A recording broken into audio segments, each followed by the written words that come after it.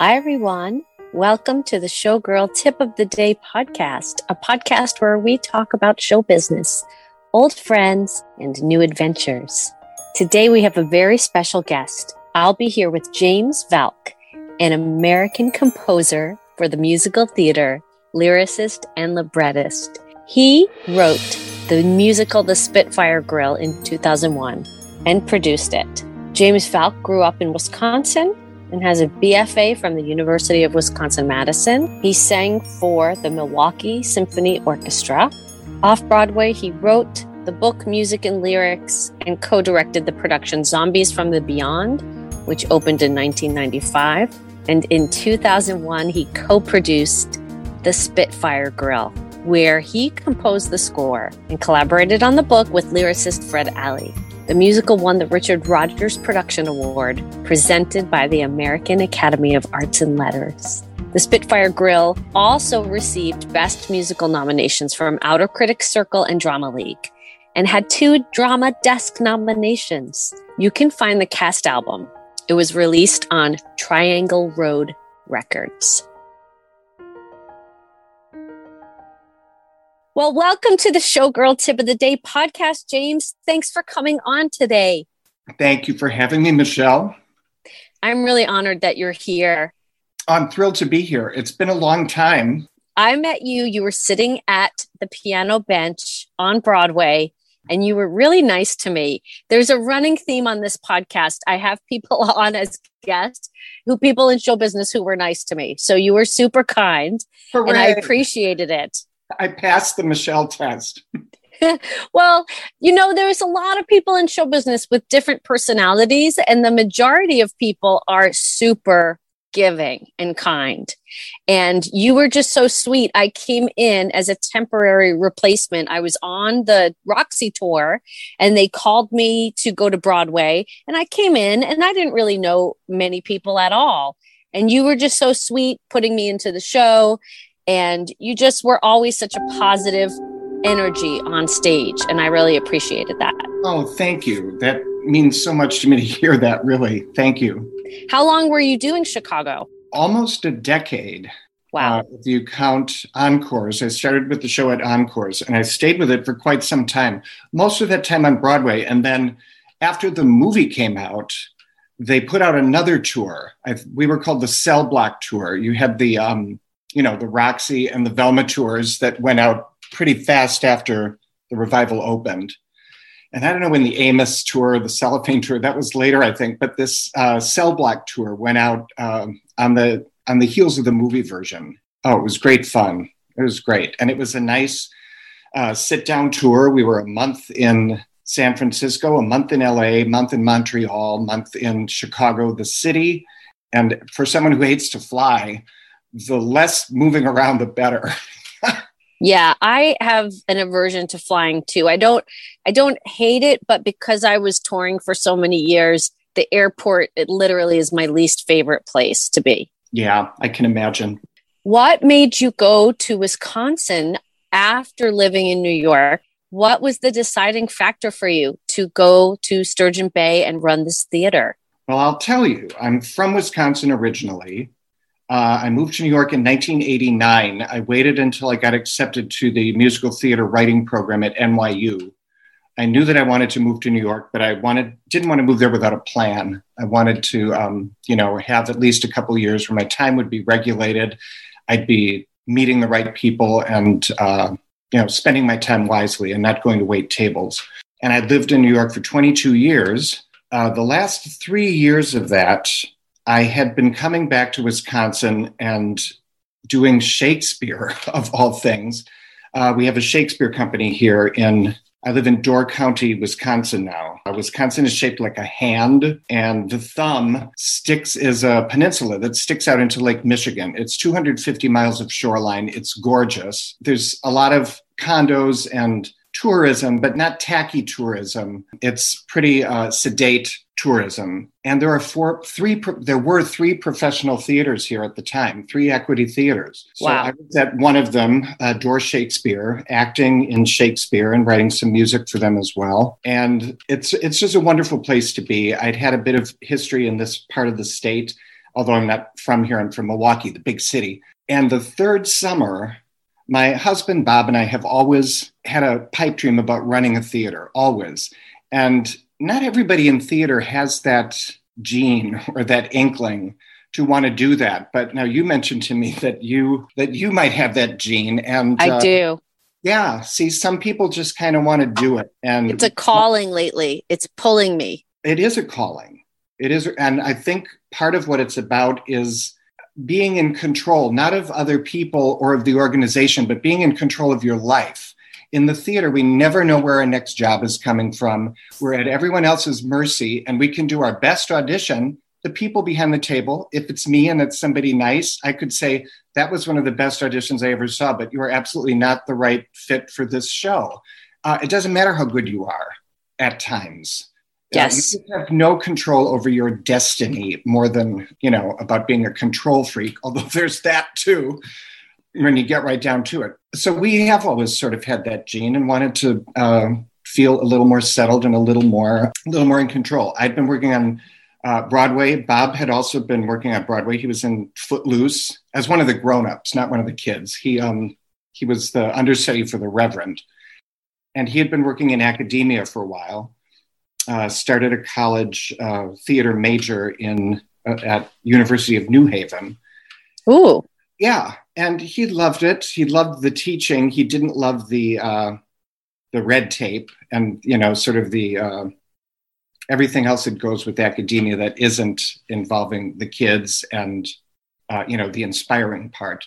The other part was kind of weighing on him. And anyway, so here I am doing Shakespeare, and we saw this abandoned train depot, and it was for sale. And I could see in the windows, it was a small town train depot, but I'm looking inside and I'm thinking, this looks like a little tiny theater. And wouldn't that be fun? Bob, do we want to buy a train station? And, on this slim pretense, we gathered together a group of the actors who were up here that summer and talked to them about, what could our theater company be? There's already 3 equity companies here. What would be our niche? And how would we fit in? How would we be valid and relevant? We didn't end up buying that depot, but there was already a theater in town, a presenting outfit called Third Avenue Playhouse. And it was really sort of a community auditorium, if you will. But at any rate, word got around the county that we were thinking about starting a theater company. And when the executive director of Third Avenue Playhouse announced her resignation, effective in like 6 weeks or, some very short amount of time, we were out at a pub after a performance one night, and somebody came in and said, Bob and James, I'm setting up an appointment for you tomorrow with the board of directors. You need to meet them. And, if you're thinking seriously about doing this, this might be a place for you to do it. So it is a converted movie house. They had the 250-seat main stage, which was the movie house. And then in the 80s, a second screen had been put in the back, and it was a much smaller space. And this was the space that really appealed to us. And it didn't look anything like a theater anymore. There were, no seats. The screen was gone. It was a big storage room, floor to ceiling with old furniture and junk and set pieces and stuff. But that was the room that piqued our interest. And we thought we could make this into a really great black box theater. Oh, yeah. And with a budget of about $1.98, that's exactly what we did. This was in the autumn of October of 2011. And by June of 2012, we were producing theater in that back room with a brand new theater company. That's a pretty quick turnaround. Now, did you set up the theater company as a nonprofit or profit? Because these are the things that I'm thinking about currently. Well, these are the things that a showgirl has to think about, as well as everybody else. The place was already set up as a nonprofit, and I was joking because I thought, well, should we buy the depot and start fresh, or should we accept this job and, work under, I was like, well, they already have a fax machine and a telephone, so maybe we should just do that. But, they had more than a fax machine and a telephone. They had a nonprofit status, and they had, they didn't have a huge audience base, but there was some. and then a subset of that audience base, we thought what we did would very much appeal to them. And luckily, we were right. I just love this whole story because you were in the right place at the right time. You had this idea and you made it work. And I'm sure it has not been easy. What are some of the big challenges?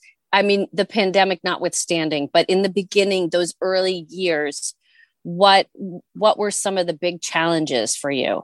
Oh, boy. Well, having no staff, there was myself and Bob. There was a part-time office worker. And we brought in a friend of mine who had been an intern actor at Doors Shakespeare, the 2 of the summers that I was there. He was an intern, so he had just graduated from college and had just taken all those technical theater classes where you need somebody to know that. And for me, of course, I'd taken a few, but it was ancient history, and I really didn't, I didn't speak it fluently. So it was really just the 3 of us full time. And it was backbreaking, to produce, design, act, stage manage, all at the same time. How many hours a day did you work? Oh, good Lord. Now, I'm not exaggerating. That first summer, we were open 7 days a week. We did our plays 5 nights a week. And on the other 2 days, we booked in concerts because we were trying to sort of keep a little bit of what the theater had been doing before we got there. Yeah. We produced a little bit of community theater, tiny little bit before we came. We stopped all community theater, but we kept the concerts because we thought people would want to see it. But I can tell you, it's very hard to do that unless you're booking in, Linda Ronstadt. Sure. And around here, every park all summer long has free music. So the same acts that we would be trying to get people to pay to see, if you waited long enough, they'd appear at a free festival in the park, and it's just not financially viable. And even if it's something people want to see, it's Wisconsin. And if you have bad weather, you just can lose your shirt. So, in what business would producing plays be the financially wise choice? I know. But it actually is, because you have a longer run. And if you have a bad night, and we had plenty that first season, you make it up the next night or over the weekend, however it works out. But biting off more than we could chew. I feel like I aged 10 years in that first summer. It was just too much work for 3 people, 3.5 people to take on. I completely understand. Yeah. After Darlene Wilson passed away, I took over her dance studio, and same thing. That first couple of years, aged. Talk about one of the kindest people in showbiz. Sorry, right? Off on a tangent. Dar. No, I know. In Spanish means to give, and that's so appropriate for Darlene. How I loved her. Yeah, may she rest in peace. Yes. She was one of a kind. You have this theater now, so are you going on your 10th anniversary? We are. So 2012 was our first season. So 2022 will be our 10th year. Our 9th year kind of didn't happen. Okay. Yeah. In March, about 1 year ago, well, everything was 1 year ago. So we were in rehearsal for the play A Life in the Theater. And halfway through the second week of rehearsal, it was clear that we had to shut down. And, at that time, they kept saying, well, it might be a month, it might be 6 weeks. So we videotaped the actors in rehearsal because we thought, well, we'll just pick up where we left off and let's remember the staging and where we put all the props and everything. Yeah. Well, we may still we hope to reopen with that same play and with those same actors, but they'll really be having to study that videotape. But, now it's in a new space. So I think we're going to have to start from scratch with how we stage it. And yeah, let's talk about your new space. I've been seeing some wonderful pictures. Yeah, let's talk about that. Yeah, tell us about your renovation. And you said it was a movie house. So what needed to be done to make it what it's going to be? And how did you get financing for this? And it is kind of a good time to fix things and build things because you don't have to worry about production. Absolutely. There's so many questions. I'll try to answer them all. It's a good time to fix things. Absolutely. It's not the best time to ask people for money, but ask we do and give they do. We're so lucky. We have really wonderful patrons. And now I have to go back to your first question about what were the challenges. Mm-hmm. The challenges were that there was no scene shop, there was no costume shop, there was no rehearsal hall, there were no dressing rooms, there were no actor bathrooms, there was nothing. Now, these were also part of the challenges because the same rooms that we would be performing in, we would have to be rehearsing in. So you can imagine it was a constant shifting of scenery. I mean, it was like working in rep, but we weren't. But it had to be like that. And the sets had to be, flimsy and movable by two people several times a day to get them into the room and out of the room, depending what the purpose was. So even though we, ostensibly had two performance spaces, it wasn't a very viable physical setup that we were working in. And the former movie theater space with 250 seats and laid out like a cinema, the sight lines weren't good. And the size and shape of the room sort of set you up expecting perhaps a certain kind of physical production. And in a black box, you not only can, I don't want to say get away with minimalism, you embrace minimalism, and the audience's imaginations are so activated and engaged that, their stakes in the experience become much higher if you don't show them everything, but that they have to make some of it happen in their imaginations. So early on, we, other than a few educational performances and things, we really didn't use the main space for theater at all.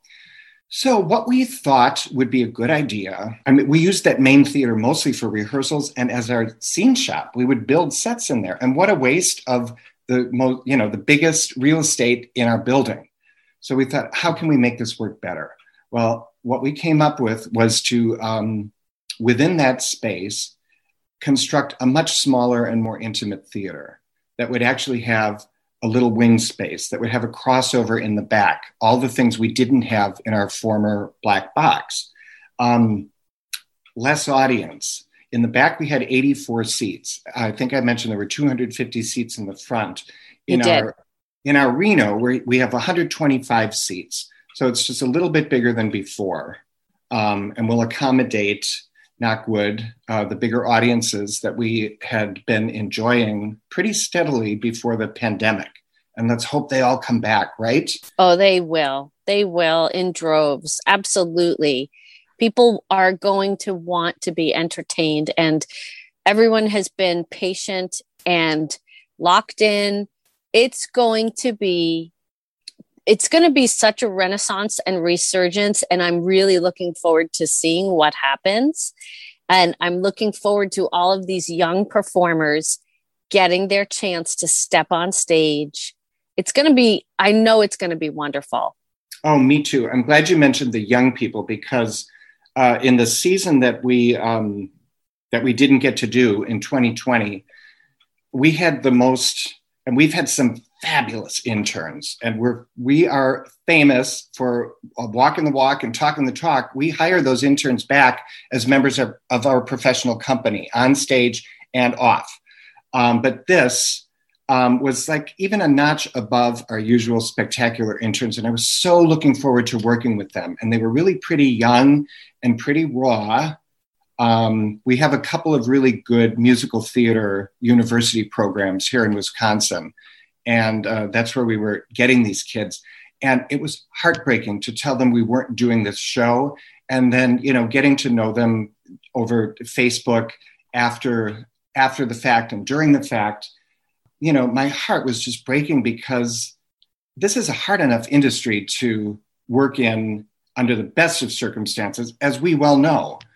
And here they're trying to get a degree in something that doesn't even exist right now. They had no place to go in the summer and ply their trade, and they could barely get a job in a restaurant. How can they afford to go back to school and keep studying this? So I really encouraged them and said, you have something important to say, and please stick around long enough to say it. This awful time will end. But there's so many new voices waiting to be heard, and we got to be there for them.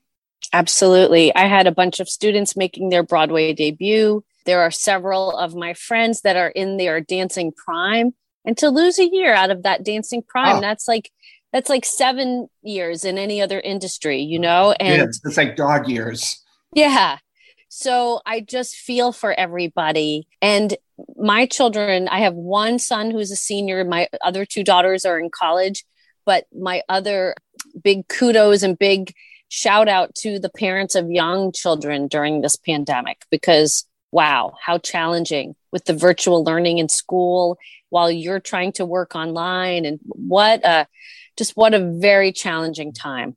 Really challenging. Do you have any sort of academy there do you do any classes for younger than college age? We do, absolutely. It's been dormant for the last couple of years simply because with our small staff, we found everything was suffering, the professional productions and the educational productions, because we couldn't devote full time to it. So until we can get somebody on staff that's at least their main position, if not their only position, their only concentration is the education, we have to let that go by the wayside. But we're very committed to it. And while it was never intended to be a professional training program, it's teaching life skills through theater skills. That we didn't make that up, but I love that thought. And that's exactly what it is. You learn empathy, collaboration, thinking on your feet, and so many things that I'm sure will be obvious to your listeners. But theater is just a wonderful and really fun way to learn them.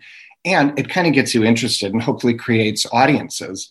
But that being said, we actually have had a couple of kids who were ridiculously talented, one of whom is finishing his senior year in the NYU theater program right now. Unfortunately, about a year and a half of it has more been spent in Wisconsin and doing it online than it was in New York. But Isaiah, one of his dance teachers was Mamie Duncan Gibbs, who you will remember. Oh my goodness. Chicago, and the iconic small world. Yeah, absolutely. The iconic Mamie Duncan Gibbs. She's Mamie, one of the listening, we love you.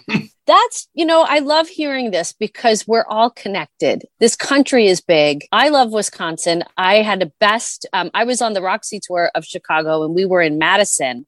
Just the kindness of the people in Madison. I had to get change to buy breakfast. And this young girl, I was in a bookstore and this young girl ran to the bank for me. I was like, you didn't have to, I could have walked to the bank, but you didn't have to do it. But she was just so sweet. I know that you are working like 3 full-time jobs. Do you still have any time or bandwidth to compose? You created this wonderful work of art called the Spitfire Grill, which I'm just like, the fact that you said you wanted to come on here, I was like, he's coming on. He wrote the Spitfire Grill. Totally fangirled out on you. But do you have any other works in like brewing deep inside? Or is that something that you really just have to wait till it bubbles up? Well, that's a great question, Michelle. And thank you for fangirling out. I love it. It never gets old. I absolutely love it. And yeah, I'm so proud of that show. And if I never did write another thing, it's very kind of you to call it a work of art. I don't think it's the perfect piece of theater, although I don't know what is that. But if that had to be my legacy and that said who I was and what I was about and what I did, that would be just fine with me. It said everything I wanted to say with my late partner, Fred Alley, may he rest in peace. And we wrote a lot of the show here in Door County where I'm living now. That's where Fred was living at that time. So it's kind of a really nice, wonderful place to be. As far as writing, after Fred passed, I kind of couldn't write for a while. And I'll tell you, I don't know if I've said this on a public broadcast before, but Sheldon Harnick himself contacted me. We had known each other a little bit. He was one of the people I met at NYU when he came and taught a few master classes. And we had been sort of in touch over the years. And he was a huge fan of Spitfire Grill. And he had something that he wanted me to work on with him. And pardon my French, I couldn't get it up. I was blocked. I couldn't make anything happen. And it was devastating. And if you've ever met Sheldon, we're talking about nice people in show business, and there really are a lot of them. but some are a cut above. And Sheldon is just one of the nicest, kindest men in this business and let me off easy. We had to part ways on that, but we've been in touch ever since, and he's been so encouraging. And it took several years. It was, I want to say 2009 or 2010 before I actually wrote a musical again. And since then, 1, 2, 3, I think I've written 3 full-scale musicals, and there are 2 that are sort of simmering on the stove right now. Spitfire Grill was my idea, but I'm usually not an idea guy. Somebody has to come to me. And I have written the words, but I don't really like to. I like to collaborate. I like to be inspired by the words that somebody else brings to me. So it's been tough. And, I can always tell people, well, if it didn't work with Sheldon Harnick, it certainly is no reflection on you or your ability. I either connect with it or I don't. So we'll see what happens with these projects. But you are absolutely right. Trying to find the time to do it is tough. And you've worked on new stuff. It takes forever sometimes to get things going. I've been pretty fortunate that I've usually had a production attached right from the beginning of things that I've worked on. Yeah. And, almost like commissions. Some of them were literal commissions and some were like a commission because we knew a production was going to happen. But barring that, it can just take so much time to get something going. And, like you said, running the theater is 3 full-time jobs. And I don't have time. I don't have a lot of time for that. But and I feel like when you write something, you need a bit of stillness in your life. You need to really find just some time to be still and let those deep waters. Whenever I write anything, and I'm not talking about music, just any kind of project I'm working on, I just need things to be a little quiet. And actually, when I go to Maine, I find that ideas come because I'm out of my normal busy day to day. That's spot on. You do need quiet. And then for the music, I think even more so. And I'm somebody who has music running through my head sort of all day long. There's something in there and it's not mine. It's something. And you have to kind of clear that out. And you should, I drive Bob crazy. Bob, turn off that radio. I'm cogitating. But the more that comes in, the less that can organically go out. And you need to still yourself. It's like you're a transmitter and the work comes through you. It's there, but it has to find a way through you to come out. Right. And we can't have too much static interfering on the airwaves of our transmitter. Well, I'm just so amazed that some people don't leave New York. I live outside of New York, but my dream is to live in Maine. And I've always, up until this year, I've always been afraid to leave. That fear of missing out is huge. Thinking, oh, well, if I leave, then if a show comes along and I don't get it. But now I feel like this pandemic has been a giant reset and things that were important are no longer important.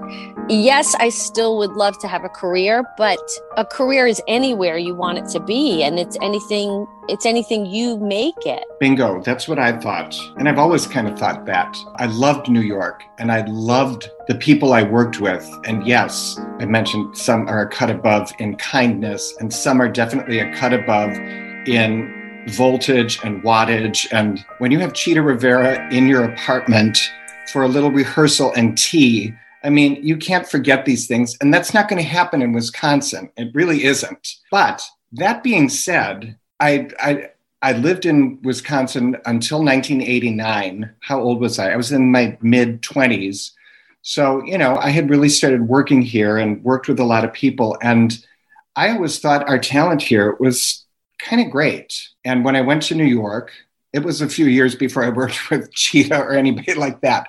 But, the people that you would meet and know, they were great. The difference between New York and Milwaukee to me was that there was just so much more of it in New York. But there was also more of the people who are mediocre and who, I don't want to talk ill of anybody, but, the people who will show up at every open call, who really aren't going to get the job. Well, we had those in Milwaukee too.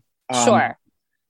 And we also had the people who were just wonderful and you couldn't wait to think of the next thing to do that would showcase them or, when is the next time the two of us will get to work together again?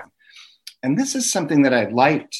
I mean, it's a small community, and yeah, we work with a lot of the same people in Broadway shows in and out. But when you're in a much smaller market, I see it as kind of a really wonderful opportunity for growth, because the number of wonderful people that you're going to work with is a little bit smaller, and it's going to happen more often. And you get to skip a few steps in rehearsal of learning to trust, because you already know the person and you've already, bared yourself on stage or in the rehearsal hall with them. And you just can skip that part where you can't quite let everything out right away. I love that. That's a real advantage to being in a smaller market. You're more likely to cross paths more frequently with some of the same wonderful people. Well, let's just talk about that trust factor for just a moment, because there's a new position now called an intimacy coordinator. Yeah. And I love this. There's someone I follow called Mia Schachter, and she teaches classes in this. It's about consent. And if you have a romantic scene, there's nowadays on movie sets, they have someone called an intimacy coordinator to make sure that everything is done safely, and so that nobody feels like their boundaries are being crossed. Just trying to make everything more open and truthful in the workplace, so that you can do the acting work without, maybe compromising yourself. I don't know any other way to say it. But can you talk about, in your rehearsal process, it sounds like you have a very nurturing environment for your actors.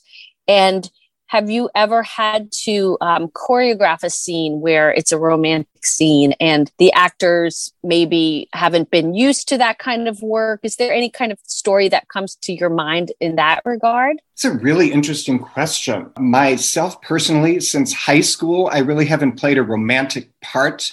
So as an actor, I haven't ever had to deal with it. And as a director, even not so much. One of our first couple of seasons, we did do House of Blue Leaves. And spoiler alert, plug your ears or turn the volume down if you don't know how the play ends. But the leading man has a long and very passionate kiss with his wife and murders her. And my husband, Bob, played that part. And a good friend of ours, who we've both acted with on numerous occasions, played the wife. And I wasn't in rehearsals for I didn't direct it. Somebody else did. I wasn't in rehearsals for this, but when I came in, for the designer run and such, and saw this scene, it was devastating. And I could never watch it again. I never wanted to see it again after that. The kiss was very realistic, very passionate and long. And, and what followed was brutal. I know that they worked on it very hard and that they had complete trust in one another, but it was difficult for me to even watch. And Michelle, I got to tell you, and this isn't really answering your question, but we haven't had an intimacy coordinator. But to this day, people come to the theater and will say to Bob out of the blue, "I can't believe you did that to Amy in that play."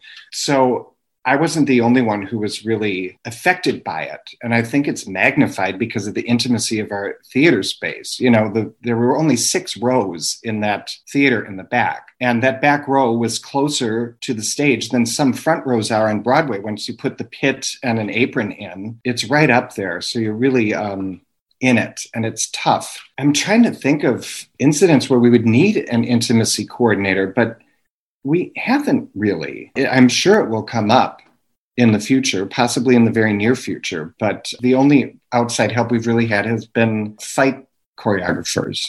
Oh, I love fight choreographers. And I worked with a great one in Maine. I just did West Side Story a couple of years ago. Mark Bedell, we had this great guy do all the fighting, and I learned so much. And I also want to take some of these intimacy coordinator classes because they are online at the moment. Oh, no So kidding. yeah. So I'll, after we get off this call, I will send you the information if you ever want to check it out. It's just interesting. It's a new development in our theater, which I feel is a long time coming. After you hear some of these stories about certain ways people on film sets were kind of tricked into doing things, or, you know, the director would basically force people to do certain things. I don't know. But I think that in our society today, our theater is, and our filming is a reflection of the climate, and we're often a lens to show people what could be. But I think things are changing for more inclusion and more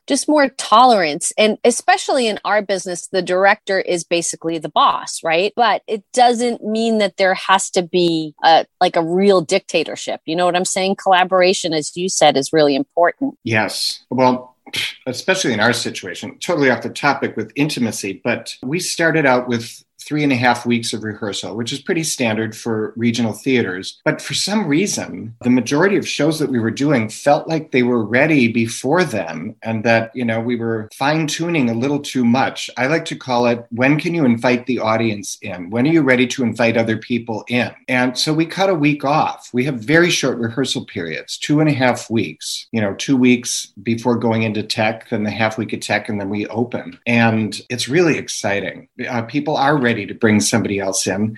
And it's not the same show you're going to see 3 weeks into the run, but theater is never done. It's done as it's going to be on opening night. And then 6 weeks later, when the show closes, it's at a different place, but they're both valid. And you're really ready to bring other people in. That's how you keep it alive and keep it growing, when you bring the audience in. And then as far as the collaborative part of that, we do musicals. I usually direct and choreograph them. And how much of a routine can you teach? One, when you don't have a rehearsal hall and you don't have mirrors. And two, how much fine tuning on it can you do, cleanup work, with such a short rehearsal period, because you also have to do the acting and singing scenes too. So, there's usually a couple numbers. There's usually a tap number. But what I like to do is set up and I send out the tap number in advance. I have somebody film me on their little iPhone doing Very smart. And I send out the steps, and, people want to come in knowing the music. They also come in knowing the steps, if not how it all fits together in the routine. And then, the first couple of days, I'll do some numbers and set up sort of what the vocabulary of the show is and how that works. But then if somebody has a solo number and they're a good mover, why should I be telling them exactly what to do? If they have a sense of how this show moves in this world, how does their body move to the music? So I think during a certain point in rehearsals early, I become more of an editor than a director or a choreographer, because it is a collaboration and the actors bring so much. And, I'm not going to tell you when to bevel and shimmy. You will know when to do it. If that's part of the routine, you'll know when to do it. Oh, wow. And we sort of figured out together. And I like that, because a dancer, I am not. I can tap, but, I was like a good chorus tapper. Mm-hmm. And that's a totally different thing than being a dancer. I took all the classes, but I never had an extension or, anything. But I have some sense of the vocabulary, and I'm a musician, so I have really good rhythm, and I was athletic for most of my life, so I was in good shape and had stamina. But, I was never a dancer. But that doesn't mean you can't envision and help people do wonderful things. You totally can. Absolutely. And I don't know if you've worked with any Broadway choreographers who never got out of the chair. Oh, yes. I did. Yes, I have. And, I gotta say, I know why they didn't get out of the chair, because there comes a point where sometimes you just can't get out of that chair. But this pandemic, I was having some lower back and hip problems, and this pandemic, I have worked out consistently and I no longer feel pain. So I'm super grateful to my friend Kathleen, because, getting older, we have to make sure that this machine called our body is in functioning order. And I honestly feel better than I have in years. So I'm super excited. Yeah, it was not easy. I cried for the first 4 weeks of her classes, but I made it over that hump. And it's nice to go to sleep at night without 7 pillows under your leg. And well, you're doing something right then, Michelle, and that's good. And you're so right about the shelf life of a dancer being so short. But I love talking to dancers who are all about passing it on. And if that doesn't become what you're about, I feel like a lot of dancers get lost if they don't find that place. But, Greg Butler is in Korea right now. I love that. Passing it on to them and showing them how it's done. And it looks like a wonderful. Yeah. I'm sad about Anne Ranking. Oh, man. Awful and too soon. And, but I admired her for so long and I got to work with her and I will be forever grateful for that. And the passing it on it's very important because I just think of all the people who gave me so much, Bjork and Donna McKechnie. And now it's my turn to give out to the young dancers. And I see the spark.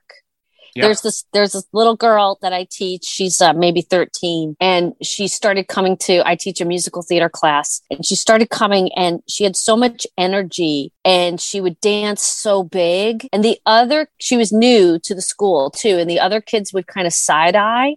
But one day she fell in class. We were going across the floor and she fell and she got up and I said, you know what? I am so proud of you. And I said to the other kids, I said, she gave so much energy that she fell. And I will take that any day over the most perfect dancer who doesn't try, and she's grown so much because she tries so hard, but she's getting better. And it's just making me so happy because the other kids see how much I like this kid and it was almost at the edge of bullying, but now they don't bully her because I took her under my wing and I'm like, you're awesome. You're amazing. That girl's got the right idea. I love passing on lessons I learned like that specifically from people in my time in New York. One of them was Priscilla Lopez was auditioning for a show and they were so specific about what they wanted. And so she came in, I was playing the auditions. That's how I was, the fly on the wall when this happened. But she came in, it was some Cole Porter thing. I don't remember what, but she had this arrangement and, it was a big thing. And it was huge and it was out there and it was great. And it was totally not what they were looking for. And they told her that right after she finished singing it. And she said, well, I was taught that strong and wrong is better than weak and meek any day. And I've never forgotten that. And, good for that girl, not falling over, but, going for it to the point that she might. If you're not going to put it out there, why bother? Exactly. I am so grateful you spent this time with me today. And I am at your disposal. If you need anything for any reason, just call me up. Because if you need help with any choreography or teaching, I'm your showgirl. And I'm in your debt today. I'm at your disposal to tell you any pearls of wisdom or don't let this happen to use that I can about starting a theater. I really hope you do it, Michelle. I know I wrote to you that it's not for the faint of heart. So that means it's probably a pretty good fit for you. And I think you should pursue it. I want to start it small and build it. Well, listen to you. You got the right idea. And I think that's the way to do it. That's absolutely the way to do it. You haven't been spoiled by the Broadway. I never was either. The best advice I can give is don't spend money that you don't have. And it sounds like that's exactly the lines you are thinking along, because otherwise your little company is going to go under before it even gets started. I know. And the money thing is always the issue. But, somehow I think it'll work out. But I definitely need to think about the money issue too, because money is going to be tight for people for the next few years as we get back on our feet. I feel like what we do is a necessity, but unfortunately, when budgets are tight, entertainment is something that gets cut out of people's budgets. And I understand that. And then they wonder why they feel so miserable. That's why. They need some showbiz in their life. Well, Thank you for coming on. I so appreciate your time. I know how busy you are. Oh, thank you for having me. This was a treat, a trip down memory lane, and just a joy for today. This was great. The Showgirl Tip of the Day podcast has original music composed by Joshua Holloway. Find him on YouTube, Joshua Holloway Music. This podcast is written by Michelle Bruckner and edited by Michelle Bruckner and Joshua Holloway. Find me on Instagram, Showgirl Tip of Day. Thanks for listening. We'll see you again next week with a new episode.